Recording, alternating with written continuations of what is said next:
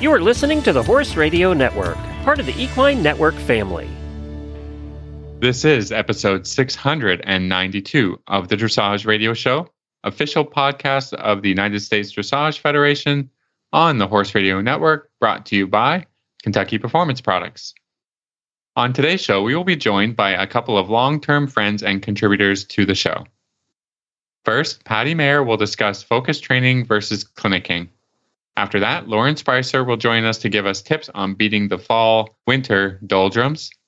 To finish the show, Jane Hannigan will come on with a trainer tip.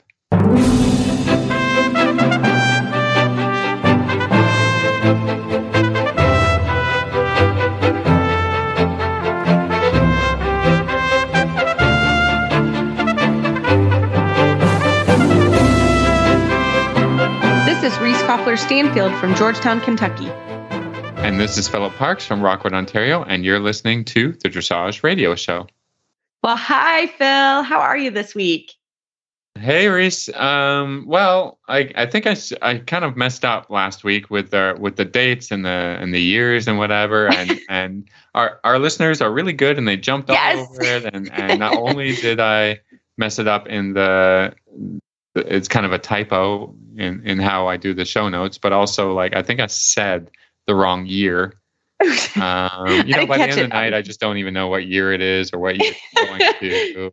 It's true. So that's completely my fault. And then our editors were having to scramble and yeah, that's a problem. Our editors, you guys don't know our editors, but they're amazing and they took care of things. So it was great. We apologize. The tests are coming out in 2023. You guys grabbed it. I didn't even notice it even. So we were really, really thankful for that. So thank you guys. That's been fixed. And so again, the tests come out 2023. That is the next year. I mean, truly, if you were to ask me the date, and I know it's Thursday just because we're recording, I couldn't tell you the date though. So late October. Yeah. Late October. Exactly. I know I have exactly 2 weeks till we head to nationals. So I'm like, Big Mike, we gotta get working. So that's kind of my frame of reference at this point. So yeah, well, other than a little bit of a mistake, which we don't do very often. So just keeping you guys on your toes. How is this week? How are the horses? Everything, yeah. I mean, it's going pretty good. Yeah, not much crazy going on. This is kind of what we talked with Lauren Spicer on today. Like what do you do, or how do you feel when there's some downtime? You're still training, but it's kind of nothing exciting coming up. So that's pretty much all winter for me now. And yeah. So, well, it's hard, right? She's going to help us talk about it and give us some tips about it. And it's all a matter of perspective, right? Right. Exactly. Yeah. Because, we're lucky because we can have a little break around the holidays because the horses are going to head to Florida and they're going to work hard for 3 months. But, I love it. I love the balance. I got a little party tomorrow, Phil. I'm super excited because I don't know if I talked about it on the show, but I have bought myself a travel trailer. I'm entering the world of RVing. So if any listener has tips for me, I'm excited. I'm going to be living in my RV this winter in Florida. We will see if we'll check back again in April if we're going to sell this baby. But I had an opportunity where I'm going to be staying. There's an RV hookup, and it's a different farm than I've been in Florida, and rent is incredibly expensive. So I thought I would buy an RV and see how we do. So I'm excited about it. We'll see. We'll let you know at the end of this how the RVing is going. But tomorrow we're going to do an RV party, which I'm really looking forward to. Okay. All right. And you're just gonna christen it somehow. Yeah, we're gonna have a girls' night. I'm gonna test all the buttons. I'm gonna find out where the lights are. I'm gonna open the awning. It has lights, Philip. They change colors. I'm gonna turn the fireplace on. Yeah. It'll be fun. Situation. Yeah, we're gonna have a party. Crank the stereo way up. Yes, I have no idea how to do that. I gotta find out. We're gonna figure it out. There are a few RVers in the group, so I'm hoping they can help. Yeah, we're gonna have a really good time. Here at the barn at the stable. It's hooked up and so it should be fun. So I think you and we do try to do some fun things in life, and so we're gonna have a little party and a little she shed party with my my husband is out of town, so we're doing a She Shed girls' night. It should be. This is girls. What could possibly go wrong? Yeah, what could possibly go wrong? So that'll be fun. But yeah, we also have a clinic this weekend. It's a big weekend for me. My coach is coming in. This is his monthly check-in. I have actually been doing some virtuals with Scott Hassler, who's been my coach for a long time, which was good. After regionals, we felt like Mike could do a little better. So Scott and I got together. We had a plan. And that will also go a little bit on our conversation today. We felt like there were definitely some things we needed to adjust after the regionals. So we've been working hard on that. And so I'm excited to kind of see my progress. We'll probably run through the tests. Again, my horse now is fairly trained to the I1. So he knows what's going on. So that'll be good. And we have to play with the freestyle and need to ride that. Just starting to get a little bit more serious because nationals are in 2 weeks. So onward we go. So which will be fun. All right. Well, otherwise we have a great show for you this week. We do. Patty Mayer is going to come up after this commercial break. And then later on, Lauren Spreitzel will come on. This Nutrition Minute is brought to you by Kentucky Performance Products, the company that simplifies your search for research-proven nutritional supplements at kppusa.com.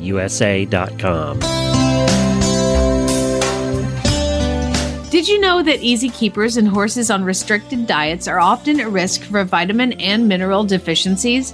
Most easy keepers are maintained on hay, and some get a few handfuls of grain a day, and most of these horses get little to no green grass. Diets that don't include significant levels of green grass or recommended amounts of fortified concentrates just don't supply enough vitamins and minerals. Many horse folks don't realize that hay alone, even high-quality green hay, is not an adequate source of many vitamins. For example, when grass is cut and dried for hay, the vitamins quickly lose their potency. 70% of the vitamin E found in grass is lost in the first week after it is cut for hay. One way to ensure that your special needs horse is getting all the vitamins and minerals he needs is to add a vitamin and mineral supplement to his diet. A well-balanced supplement will provide the nutrients your horse requires without adding unwanted calories, starches, and sugars.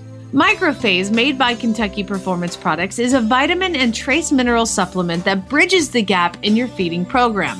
With Microphase, your horse receives adequate and balanced vitamin and mineral nutrition without unwanted calories or other ingredients. The minerals in Microphase have been chelated, a process that protects minerals during digestion and increases their absorption in the intestine. Microphase provides vitamins, such as vitamin E, in a natural form, so your horse receives optimal results from this supplement. This Nutritional Minute has been brought to you by Kentucky Performance Products. You can find all of their terrific products at kppusa.com. Well, tonight, back by popular demand, we have one of our favorite guests, international rider and trainer, Patty Mayer, on the line. Patty, welcome back. Thank you. I'm so happy to be back. It's been too long. We need to do this all the time. I know. Well, we were talking about it because you and I talk all the time. Because from Kentucky to California, we're workout buddies. So we're trying to keep each other on track from across the country. Exactly. So that just means we chat a lot, which is awesome. Right. So we were chatting and we were talking about tonight's topic, which I think is really an important topic and something I don't know if we've covered before, but it's regular training with a trainer, the same person, versus doing clinics. So we wanted to discuss that. So I'll let you get started. Okay. So I'm gonna start with, of course, some personal anecdotes. First of all, because of course it's all about me. But second of all, because I think when you're talking about people, you might as well talk about yourself because you have permission to do that. So there you go. Here's my experience. I'm just going to give you a little bit about my background. I grew up riding at a place called Foxfield in Westlake Village, which is a 100-jumper bar, and I rode 3 days a week all the way through kind of college. There was 1 year I rode every day, but mainly I was kind of a 3-day-a-week rider. But always in lessons. I rode horses out in the field as well, but mainly in lessons. So I rode under instruction from the time I was 9 until I was 20-something. And so that's really, I felt super strongly that was the way I learned really well. I kept on track. I didn't, I didn't fall off the edge in terms of how I was riding, and it was and I think still is, an extremely good program. Mainly hunter jumpers, but a little dressage as well. In fact, back in ancient history, Hilda used to come out and teach dressage lessons out there. And this was, a long time ago, like the 60s and 70s, like a long time ago, early 80s.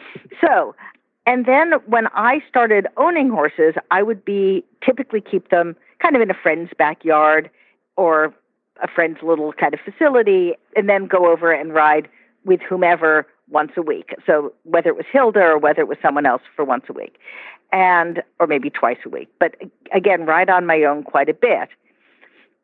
But I'm going to tell you the times that I have improved most were when I was not doing that, but was in super intense programs with a trainer. So when my old International Horse Exact and I were trying to get from, St. George to Grand Prix, we were with Hilda for, I'm sure, a couple of years. And, taking lessons 5 days a week and really focusing on her methodology to get from A to B. Or PSG to GP, as you'd like it, and it didn't take long. And we got there from this kind of work where I gave myself over to a trainer. The other time that I have improved most is when we were at Conrad's together. Yes. One of the other times when we were at Conrad's together for whatever it was, 3-4 months. And we were just, sitting and watching and learning and taking lessons. And it was, again, under instruction, under supervision. And in my case, it was to get from a good Grand Prix where I went and did CDIs kind of around the world, but not like a great Grand Prix, to try to get it to be a great Grand Prix. I'm not sure if we ever got there, but I would say we improved a lot. Similarly, when I was at Kira Kirkland's for a year and a half, just in her program, I really learned in a super intense way. Those are my experiences in full training. My experiences with clinicians is, I would say, more extensive. And we, as Reese knows, we have kind of a clinic series here. So we try to have clinicians in fairly regularly, at least like 6 a year. And there are some people who, bless them, come back and back every, couple of months. So Stefan Peters, thank God for Stefan, shows up every couple of months or every 6 weeks when he's in the United States, because it's a fairly easy drive for him, and helps 6 of us kind of not fall off the deep end. And Beth Baumert, who was amazing, came out to give her first West Coast clinic in many years, and was here this last Monday and Tuesday. So we try to get insight from different people. I try to organize that for the clinics I organize. I try to organize it for people who work within the kind of classical system, the classical European German system. So I typically don't invite people who are very, very successful, but kind of in ways that aren't kind of within this kind of British horse society, German system that I kind of am, at least, Hilda's system that's kind of, I'm fairly familiar with, and at least I understand the concepts and I understand the techniques. And so to some extent, it's a matter of people playing around the edges or giving you a little insight within a system you already know, rather than changing systems. That seems to work for us. But for me, the times I've been learning the most is when I've been in a consistent program, and I'm a good rider, but when I've been in a consistent program and then occasionally had a clinician within that system. So by way of example, when I was with Hilda and Conrad would come by every quarter and give us a clinic, or I was lucky enough to ride with Harry Bolt as well. So you would get these kind of little insights into something a little bit slightly different from what your trainer said every day, a slightly different voice or a slightly different emphasis, but again, within this kind of same concept. What do you guys think?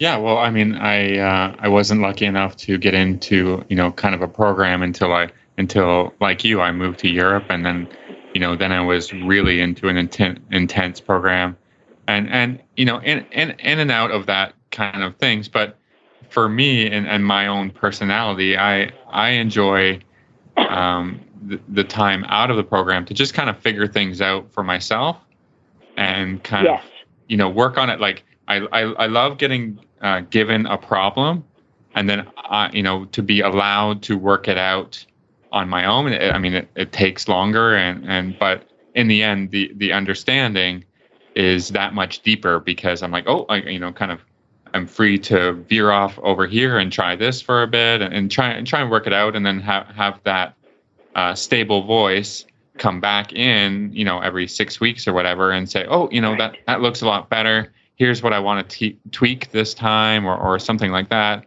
That helps with my own understanding of how to work through problems and to fix issue. Like flying changes, for instance, is a very tricky problem with a couple of horses. And then I'm like, okay, well, this person said to do this, but what is the core concept that kind of working towards, right? What tempo, or always it's straightness, in flying changes. But I like to feel through the issue a little bit. It can be very frustrating at times and whatever, but I always feel like when I get through the other side of a problem, it's like, oh yeah, I'm really through that problem, and not like just sort of fake dancing around the issue, a lot of the time. So, can I just interrupt to play off of that point for 1 second? Yeah, of course. So here's the other. I totally agree with you, and for many reasons.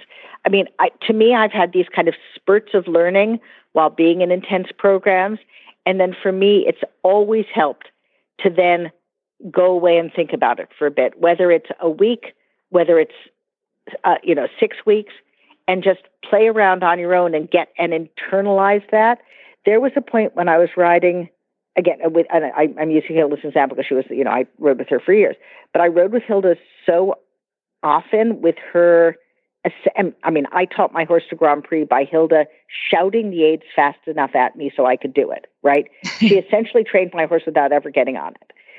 And then there was this point where I literally couldn't ride in my own brain anymore, because she was so good at telling me what to do that I had lost the ability to tell myself what to do. Yeah. And I had to leave for a while and remind myself in silence or in my own brain how to fix stuff, because she was so good at fixing it. And I'm sure that was true when we rode with Conrad as well. Yeah. And by the way, and it was definitely true with Kira, because Kira she had a very different emphasis. And it took me some time after I left her to think about what she had taught me and to be able to actually, I hope, do it.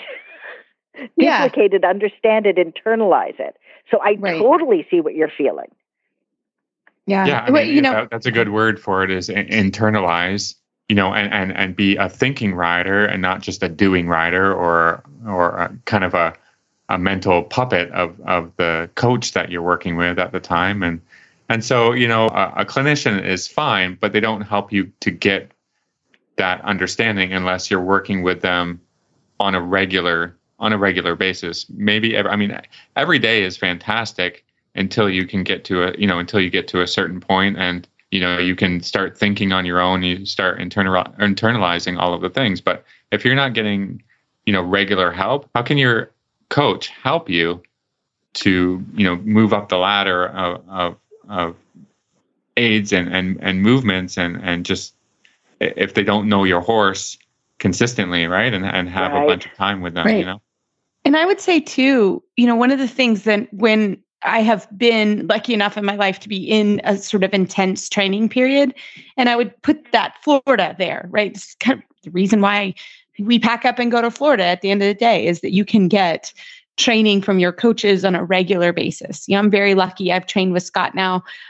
Scott and Conrad are very similar. Conrad Schumacher, very similar styles. And, Scott supports us in the summer and comes up once a month, basically in person. And then if we need a touch up or something going on, like getting ready for the finals, I've had a few virtuals, right? So that works well for me, kind of staying in the program. But I think when you're doing that, for me, I always do a training journal for two reasons. Ooh. Number one is, yes, to remember what we have been working on. Because sometimes, all of us, the three on this call, because I know us all very well, we're pretty analytical. And I mean, we will go to the minute turn on the corner, right? And sometimes you or the bend or whatever we're hyper analyzing, you forget sometimes the big picture. And I always find that interesting from like when we get our first videos when we go to Florida and the videos when we leave, and just that 3 months of intense training, like it's remarkable, really. But I think that's really important when you are in training with someone, because the other thing, and we'll switch to the clinician here in a minute, but for me, you can really focus on a certain thing. Like Patty, you said, moving from Prix St. George to Grand Prix, Mike is in a stage where we'll move from I-1 to Inter 2 Grand Prix, right? We're very much in that sort of specific stage. So going and being in Florida when I'm around my coaches, it's like an ideal time versus sometimes you're just like, yeah, we're getting stronger. I think the three of us can do that on our own at home. But when you're sort of shifting levels or really training some hard things, that's when it's amazing to be with your coaches. And I think all three of us have been with similar coaches for a really long time. Yeah. And so I believe in that system, and I believe in that. And I am the same with people that I work with, right? I like to have them for a certain period of time. So, but let's bring in the clinician. I'll just tell my opinion. I see some people that don't have that sort of core trainer. Uh-huh. And I see them because it happens here locally quite a bit. There are people that just go to every clinician every weekend. It's someone different. And I mean, I'm not sure they're getting better because there's no, unless you really have the capacity of understanding what that trainer is doing every time. Uh-huh. It's hard to get on a roll, basically. You may go and get some different opinions, but to actually get on a sort of kind of a training role per se, I think that's hard.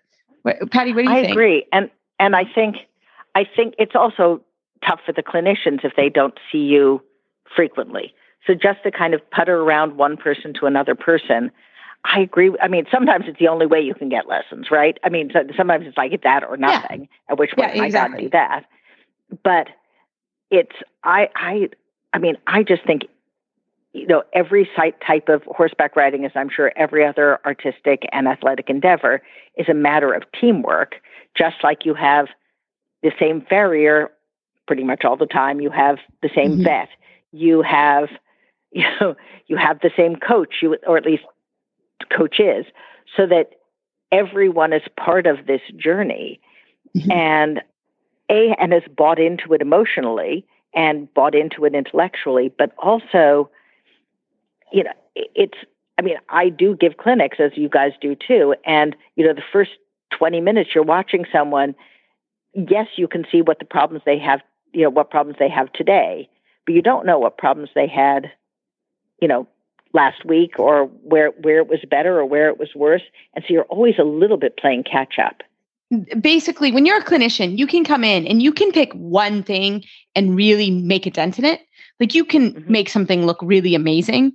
But sometimes I walk out of the arena after 2 days and I'm thinking, man, I really need to see that person in 2 days, right? They're gonna hit a problem with what, I try to give them, and we come from the Conrad Schumacher group, which he is so amazing at, like, here's an exercise, go do this exercise. So he's phenomenally good at that. But I'm thinking, they're going to need support in a couple days. So I think a couple of them have asked for virtuals, and, we have that ability now. So I even say to them, like, hey, if you run into some trouble and need somebody, right, touch base with me, right? We can do a virtual and we can go over this and do the next step. Cause I'm giving you step 1, but there's 10 steps. so I now also kind of try to do the same clinics once a month because I found that to be really, really helpful for everybody. I think once a month, or depending on who it is, once a month, once a week, once every 2 weeks is such a good time. Depending on the age of the horse and what's going on. I mean, obviously, if there's a problem, if there's a behavioral problem or there's a block someplace, then I really think more often is important. But, I coach a bunch of professional riders who are really good riders. I mean, often better than I am, I'm just saying. And it just helps everyone, for someone, whether it's me or somebody else, to go in, every once in a while and say, hey, your left hand is floated up to your right nostril. Yeah. And, in the passage, he's double ticking with his left hind foot. And let's figure out a way let's kind of work through some exercise to figure out a way to fix that. Let's, you've stopped riding corners. I mean, to go through and play at the edges of things, or to go through and deal with something fundamental, like you've had trouble getting this horse through for a long time. Let's find a way of working with that. Let's find 10 exercises that you can practice, or 5 exercises. But you don't need to be there with a rider who's, very good or even pretty darn good. You don't need to be there every day. You need to give some insight and then walk away and they can practice it. Say, I actually have a client who is, not a fancy dancy rider. I mean, she's a first level rider. She's ridden all of her life, but dressage is new to her. And she's actually technically in full training, but she'll call me up and say, I don't want you to teach me today. I want to practice what you taught me yesterday. And so I'll ride a horse in the arena while she rides, and I'll glance over. And if there's something disastrous or something that's really off track from what we worked on the day before, I'll say, blah. And otherwise, it really helps her to have some time to think it through and to internalize it. Yeah, I mean, that's a great system. What I was going to say, the challenge in going in and teaching these clinics, like you guys have said, is the problem of trying to work out what is the best strategy for this rider and this horse. I mean, that's really hard to work out, within the 45 minutes you've been given, and sometimes it works, and then sometimes it doesn't work. And really the opportunity to come back on a second day or a third day or a week later to say, okay, that's good. Or that's not good. Let's try something else, something different. And that's, that opportunity is not there if you're just in for a day and out again, and then then you get a bad name or a bad reputation about like, oh yeah, Phil came over and he didn't help me at all. And then it went sideways and whatever. And I was like, well, it's not a bad reflection on, your clinician. It's just not a consistent, not being in the consistent program and not being able to work through a problem. Yeah. But I think the three of us can say we're not clinic hoppers. Like I said, that is a pet peeve of mine, but I've not seen that program work really well. I think if you're going to do that, you need really similar people. If you're going to do that. And I do know, like, again, Patty, you live in a great area. Phil, there are clinicians that come to your area, and for Europe and all over. Yeah, I mean, from here in Lexington, obviously we get people in quite a bit. So I think that's the biggest thing is clinic hopping in general. I don't think it works. I don't think you get a flow. I don't think the clinician, like you said, there's sometimes like if you're having a specific problem, and I've done that. I have that one horse that he is difficult to get changes on. And I will say I have learned the most from this horse because I have done changes on him with a lot of different people.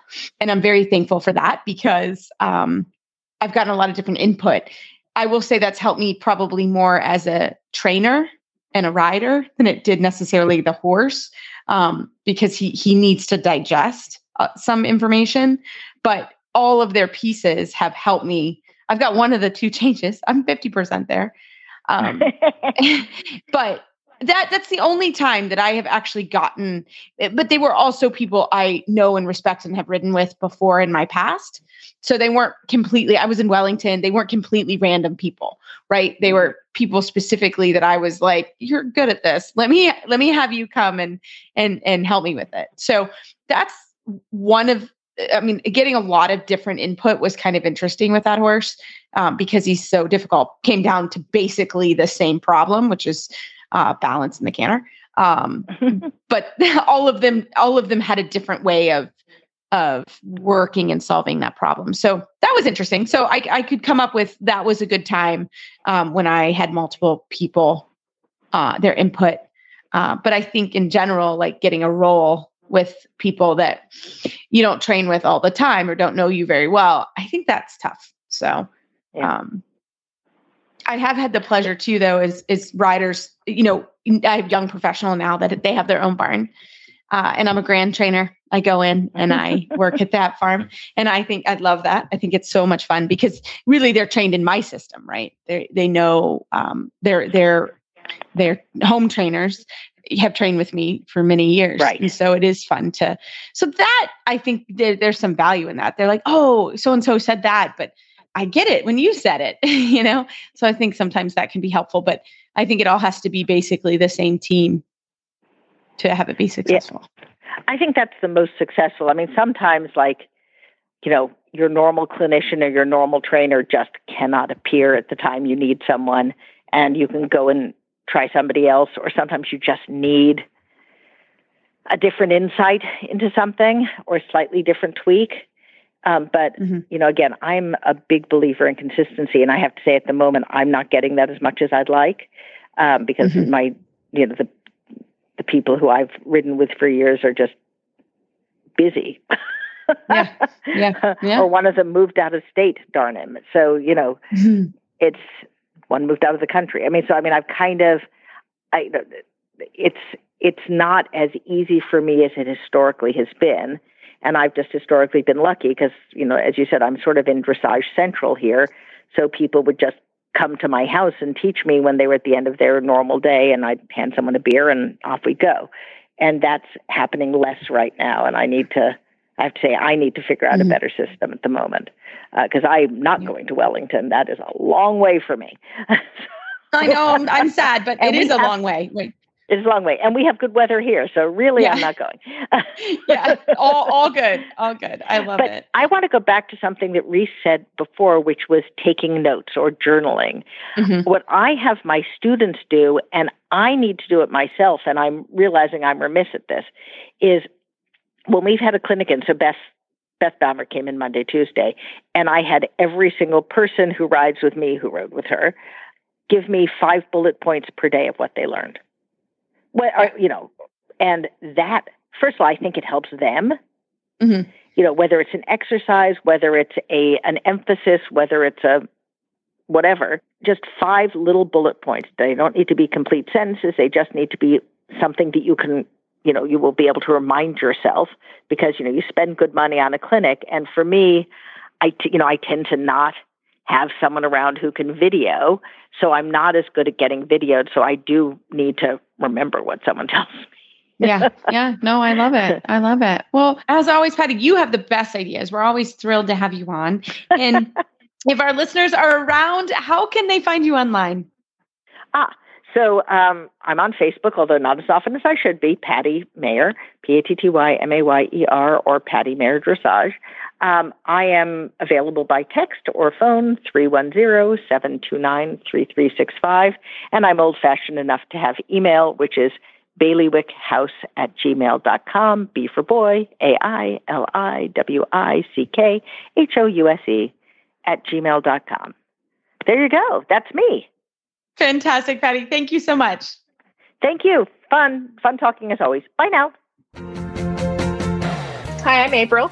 And I am Laura, and we are the hosts of the Rein in Your Herd podcast, where we help with building an online presence for your equine business. So this can include online marketing, social media, blog, YouTube, online memberships, courses, Facebook ads, and websites. We give you the tips you need to dive in on these subjects and also interview other equine business owners who are doing it well. We have a lot of fun doing it, so we hope to see you over on Rein in Your Herd.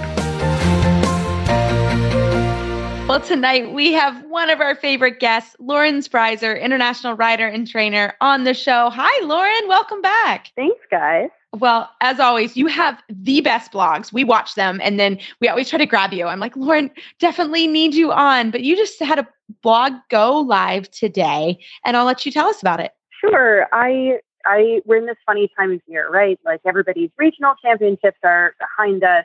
I have a horse qualified for the USDF finals, but the days are getting shorter and the dark is getting longer. The temps are going down. And I feel a little blah, and I don't think that I'm alone. In my own professional career, there are a couple of sort of blah things going on. The weather is a little hard to get excited about. And so I wrote about being comfortable being nowhere, because I think that there are just periods of time where you're nowhere.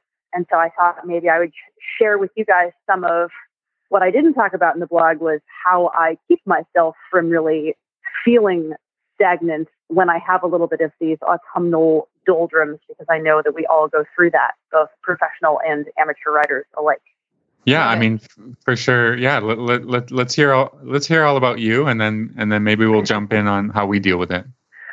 So for me, one of the big things that I do, as Reese mentioned, is I'm a writer. I write a lot. And so I'll go back when I'm feeling a little stuck. I'll go back and I'll read things that I wrote from a year ago, from 2 years ago, from 5 years ago. I'll read about, where I was with Elvis, my big time Grand Prix horse, when he was still a baby small-tour horse who couldn't find his ass with both hands in a map. If you're not a writer, maybe go back and read old dressage tests, like what wasn't going well 6 months ago, a year ago, 2 years ago, that's going better now. Where have you gone? What have you fixed? And to that note, another thing that we're really pretty good about at my farm now is that we take pictures of the horses when they come in for training or when they come into our lives, and we try and take new pictures of them every year or so. The long-term horses, the ones that are with us for 5 or 10 years, the photos will knock you out. I have some amazing pictures of what went on to be Grand Prix horses as babies. And more than once in the process of bringing them along, I have gone back to those pictures. Usually when I'm running up against a wall, like when they will not do a clean flying change for love nor money, or when every time you ask for Piaffe, they run screaming backwards. I look back at those pictures and I say, okay, it's a dumpster fire right now, but look at how far we've come. Or just comparing to other horses that had some issues and whatever, and then you're like, oh yeah, I forgot I fixed kind of a similar issue with another horse, and that can inspire you to kind of just show up the next day and put in the work, because I think that's what this sport is. It's all long-term projects, and the best thing that you can do is not change your trainer or change change things all the time. It's just put in the work. Just show up, put on a brave face and just say, okay, he doesn't have to do 6 changes today, but one would be great. And then, it's consistency. And just, not with trying to make great leaps and bounds in your training, but just small things consistently will grow to big things. I mean, that's what it's all about. Just keep working, right? Yeah. Plug away at it. Definitely. It's a long game. Yeah. Play the long game. It's true though. And I think that's so true. I mean, I have this with it. I swear I've been trying to teach this horse flying changes for 2 years. And sometimes actually this summer, my assistant got her bronze medal on that horse. And so she did get one good flying change in the test twice. So I felt really good about that. But he actually went and she rode him a little bit this summer, which was awesome. I've had this horse, Phil, forever, since I've known you, probably 10 years. I've had this horse in training since he was little. And so stuck. And the owner was a little frustrated. Granted, I get it. Like we were making strides, but they're really slow. And it was fun for him to go do something else. Like he went back and he showed first, second, and third level. So he's officially a third level horse. And so that was super fun for that horse this summer. And it was fun for the owner. It was great for my assistant. And it was good for me too, just to kind of step back because, I got on him again after being off for a while. And I was like, whoa, he doesn't bend right, going left. Like I had a better perspective on that horse. So I think that's so true. And I do think it's okay. I mean, I'll be honest, like myself, I've been pushing really hard with Bingo and Mike too, also doing the CDIs, which require, more fitness and more travel and more money and all of those things. And this summer I stepped back from that. And, I have actually done some other things, right? I've gone to some fall festivals and I've hung out with my nieces and my nephew and, I've done some other things, riding, of course, and I've had to ramp it back up because of finals. So that was a shift too, because I was like, all right, we're like a month out. I better get serious here. But that's okay too. I think the horses always, a little break is okay. You know what I mean? I think we get so in our heads, like they have to work. And, we've had great weather. It's been nice outside. We've been hacking the horses. And they're all a bit fresh now, which is quite nice, and then we'll have the holidays. So things sort of naturally slow down a little bit. And then we head south, like Lauren, so I do think it is fine to take a little break and just deep breath, look at your notes, hack your horse a little bit, have fun with your horse again. If it's stuck in something, I think that's super important.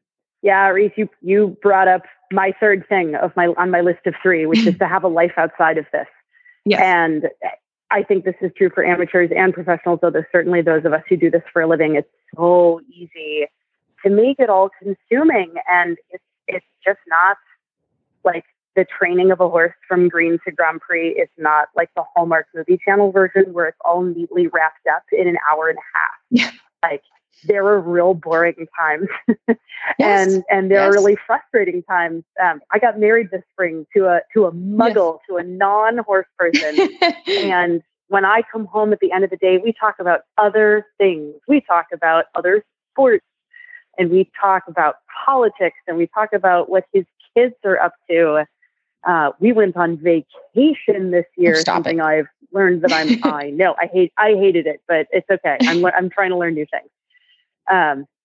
And it's just been, having him in my life has made me be a normal human being, or as normal a human being as someone as abnormal as me will ever be. And it's just made it a little easier to cope with the fact that sometimes horses get hurt and sometimes they get abscesses and sometimes they're wing nuts and sometimes you need a minute. Sometimes they need a minute. So having a life outside of this makes the doldrums go by faster. Well, and I think, Lauren, I think you're if you're not 40, you're getting close to your 40s. And I think we're not talking about it.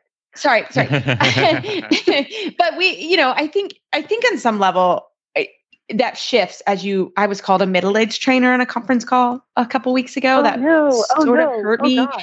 Yeah, exactly. That's what I said too. I was like, easy. And then I was like, well, I kind of am. And I do think, honestly, age has made me a better trainer in a lot of ways. For sure. But some of that is, we've been through the process before, right? And I think that is important. All 3 of us have had amazing horses. All 3 of us have had disappointments. We've had successes. And you learn that it's a cyclical. So when I have a friend that has a horse that's killing it, man, I'm the first one to say, like, awesome. Because at some point it will end. It's the way it works in this sport. And I'm so happy, truly, truly happy for that person.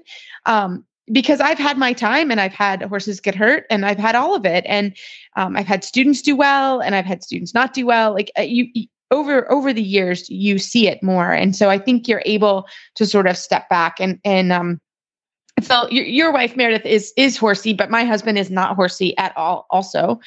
So, he doesn't want to talk about horses at night. Maybe a brief, like, were the horses good today? Yes, that's literally all he wants to hear.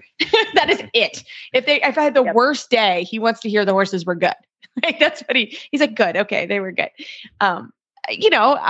So I'm also very lucky with that I've had that balance. I don't know how you do it if your spouse is horsey. Good luck to you is all I have to say. Like, I don't know how you do it. But I think it's really, that is important, right? And knowing that cycle. And that's why I do tell people, like, be happy for that person because that horse is going to go lame I don't know when, but it will happen or it'll retire or whatever. And all of us have had those ups and downs. And so I do think having a little bit of time to just take a deep breath and sometimes just look at where, like you said, your pictures. I love that idea. And I need to be better about that when horses come in, because it's so true. You look at those pictures and you're like, that horse is a totally different creature. And we did that. We keep an album of them on Facebook because in addition to being good, depression fighting material, they're also really good advertising. Yeah. Yeah. That's awesome. I never thought about it. Got some side by sides. Yeah. This is a wonderful idea. So I think it's fantastic. Lauren, is there anything else on your list? I mean, vodka, but we won't talk about that. Yeah. A celebration. I tell you, I will celebrate the littlest things now. I don't know about you guys, but we might go to a schooling show and be the only horse in the test. And we took the horse there, we rode the horse, and we came back and we usually celebrate. Just saying. We celebrate the little things. Yeah. Well, I think you celebrate just being the one that got out there, Like yes, there's so many horses that don't go to a horse show or whatever. Yeah. Just be happy about that, Like you beat everybody who didn't even get into the class or stuff like that. That's all positive things. A good spin on it. Yes. It's true. I don't mean to brag, guys, but now you can say you heard it first. I have the smartest 3-year-old on the planet because she went on her first trail ride yesterday. Oh, that's a huge milestone. See, that's a milestone that's worth a celebration. I mean, you think of all the effort that it took to get your 3-year-old to go on and bravery. I'm not going to lie. To get her out there, like, congratulations. That's fantastic. See, that's what I mean. It should be clear that trail ride wasn't with me. Yeah. Oh, okay. Yeah. No problem. I'm with bravery. You. Yep, you bet. I love it. Well, Lauren, as always, you are such a sunshine in a cloudy room. We love having you. And how can our listeners find you? See your blogs. You have the best blogs. You are so articulate. That's why we have you on. So how can we find you? I thank you guys so much. I am everywhere. I'm pretty much everywhere at Lauren Spryzer. I Instagram, I Facebook. I don't tweet. Other than that, that's where you find me. Both Facebook and Instagram at Lauren Spryzer. I love it. Well, Lauren, thank you so much. And we look forward to talking with you next time. Thanks, guys.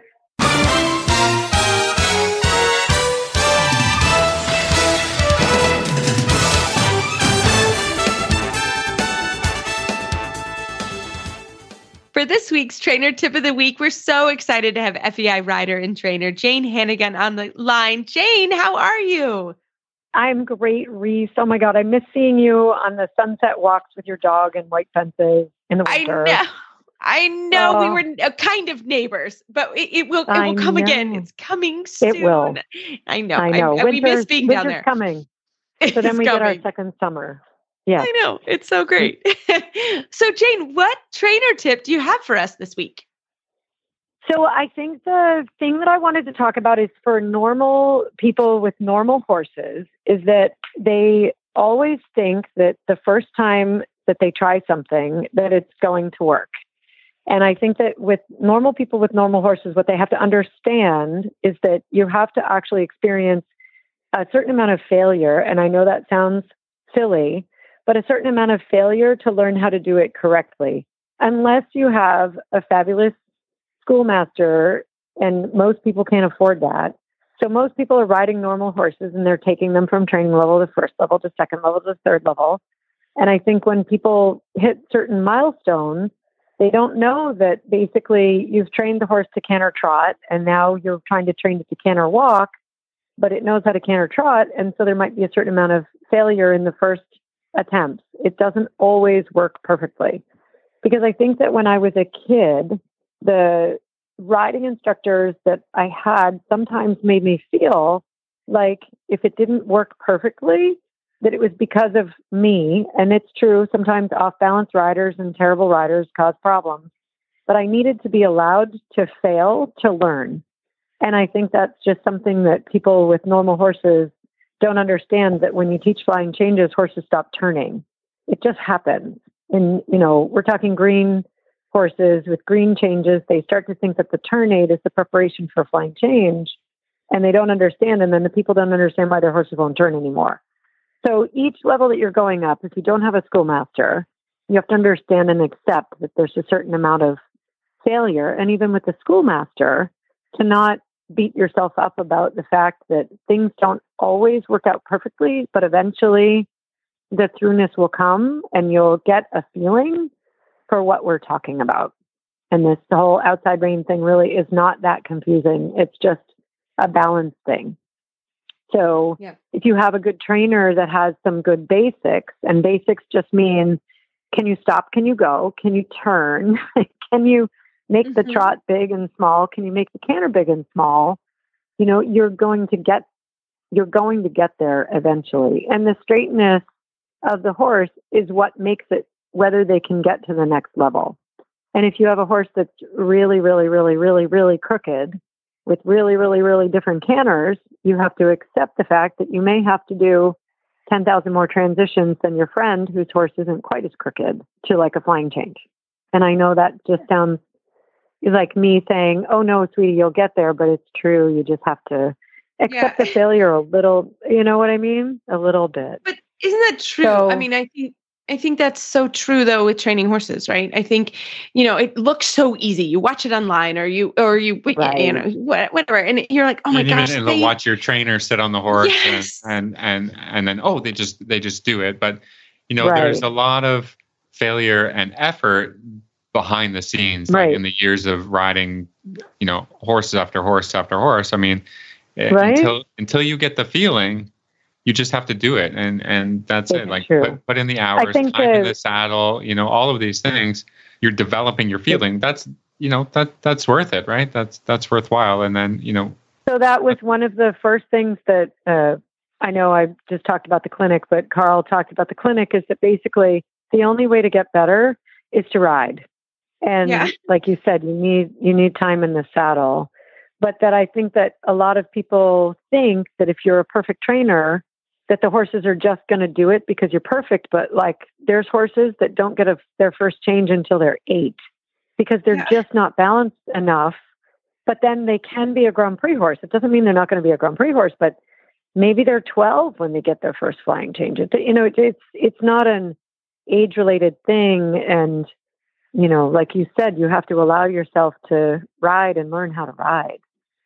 And to make mistakes, and then to evaluate, you know, sit back and evaluate your mistakes. Exactly. And then, you know, show up the next day with the same enthusiasm that you showed up the day before. You know, that's the struggle, is that, you know, after a week of, you know, trying something and not getting it, I think you just have to come back after, you know, like I ride Monday to Friday, so whatever, but I have to come back, you know, the next week to say, well, all of that work was time well invested, right? To know what, to know what, it's better to know what doesn't work than what does work sometimes, because, you know, you can get falling into a certain trap or, you know, whatever. And of course, get as much help as you can afford. Yes. And have eyes on the ground. And if you don't, get mirrors. And if you don't, get a Pivio and video yourself so that you have some feedback.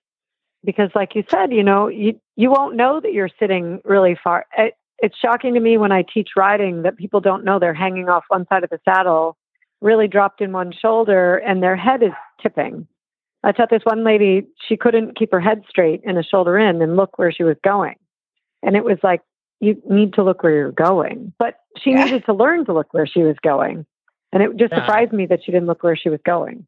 So and it's not obvious when you're out there and in the movement, because you're so like focused on, I got to get this shoulder in, or whatever. I've been there, you know, I've done that, and she rides by somebody herself. Was like, hey, don't do that or whatever. Then whatever, you know, you don't. No, she was mortified when she finally looked up in the mirror and saw that she could look up, but she was mortified that she couldn't look straight.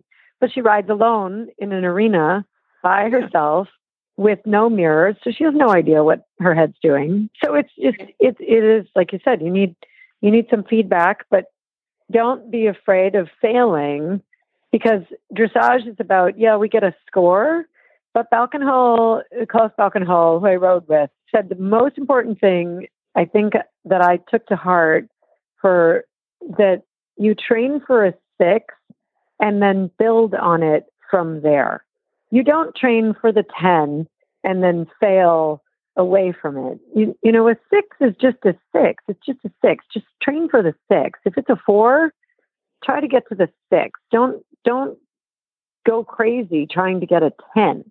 And, you know, then the 6s, eventually you can make them a 7, but train for the 6. Like, get it so that the horse can do it in a basic balance instead of going for, you know, I had this horse, Maximilian. I did the World Cup in 2008 with him, and I would try to get a 10 extended trot. And every time I tried to get a 10, I wouldn't get a 10 because I had to let go. And, you know, I would get 9s. I wouldn't get the 10. It was just a silly thing. And I asked a judge once, you know, what do you think? All you guys just give me 9s. And they said, if anything, please don't let go and don't try to get the 10 because that horse is going to run out of the ring. So, you know, he was the kind of horse you had to keep him on your back in your seat in a half halt. And he was too much power. And, you know, I wish I could ride him again because I remember him. He it was would wonderful. It would be just so interesting to retrain him now when I'm 52 instead of then when I was 36. So, you know, it's so interesting. We all feel like that as trainers. You know, everything that you learn, you don't unlearn, and then all of a sudden you look back at this horse, that horse, and you're like, oh, I did such a terrible job. I did a terrible job. Or whatever, right? It's not exactly. If I kind of hadn't been allowed to make mistakes, though, I never would have gotten to this point where I'm like, oh, that's what the basics are. Yeah. Wish I'd known that better then, you know, because you can fake it through an I-1. You cannot fake it through a Grand Prix. I'm sorry. No. It does not happen. Ugh. People have tried. Right?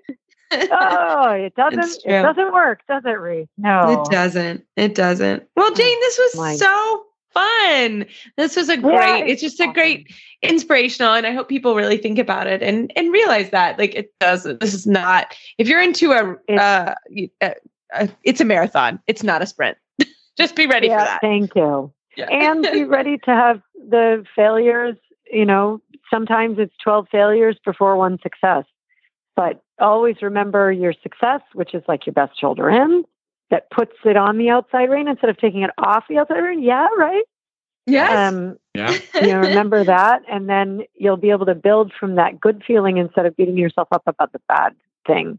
Because it really is, you know, the basics will build eventually to a bridge to the other stuff, which is awesome. Thank God. Fantastic. Well, Jane, thank you so much. Yes. I love it. How can our listeners find you online? Pretty much I'm on Facebook and available. You know, my profile is open. I think my phone number and email is even on Facebook. So feel free to get in touch. And don't have a website right now because we just moved farms. So have to get that going soon. But in Massachusetts, we just moved to a farm called Riverfront. And then in Florida, we'll be at Summer Breeze Stables in Wellington. So that'll be super fun. It's a new farm to one of my clients. So it's super, super fun. Fantastic. Well, thank you so much, Jane. Thanks, Reese. Appreciate it. Well, as always, everybody, we love your email and Facebook shout outs. Keep them coming. And again, if you have any RV tips, I will take them because I need them. But anyways, we have some big news, huh, Phil? Should we do a drum roll? Oops, that was Yeah.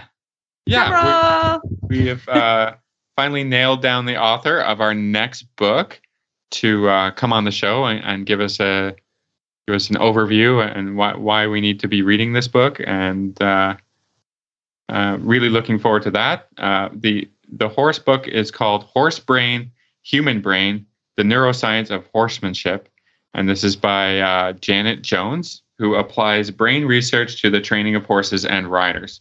So that sounds really interesting, really good. This is recommended to us by Martha from Trafalgar Square Books. You can check out the book at horseandriderbooks.com. Well, looking forward to this. Yes, well, I am too. We've been working on this. You've been working really hard. We is not you. Phil has been working really hard in the book club. He takes care of the book clubs most of the time. So we're really excited and thrilled we can have the author on in a few weeks. So we wanted you guys to get it. We will make sure it gets updated on our Facebook page because we really appreciate that has gone up.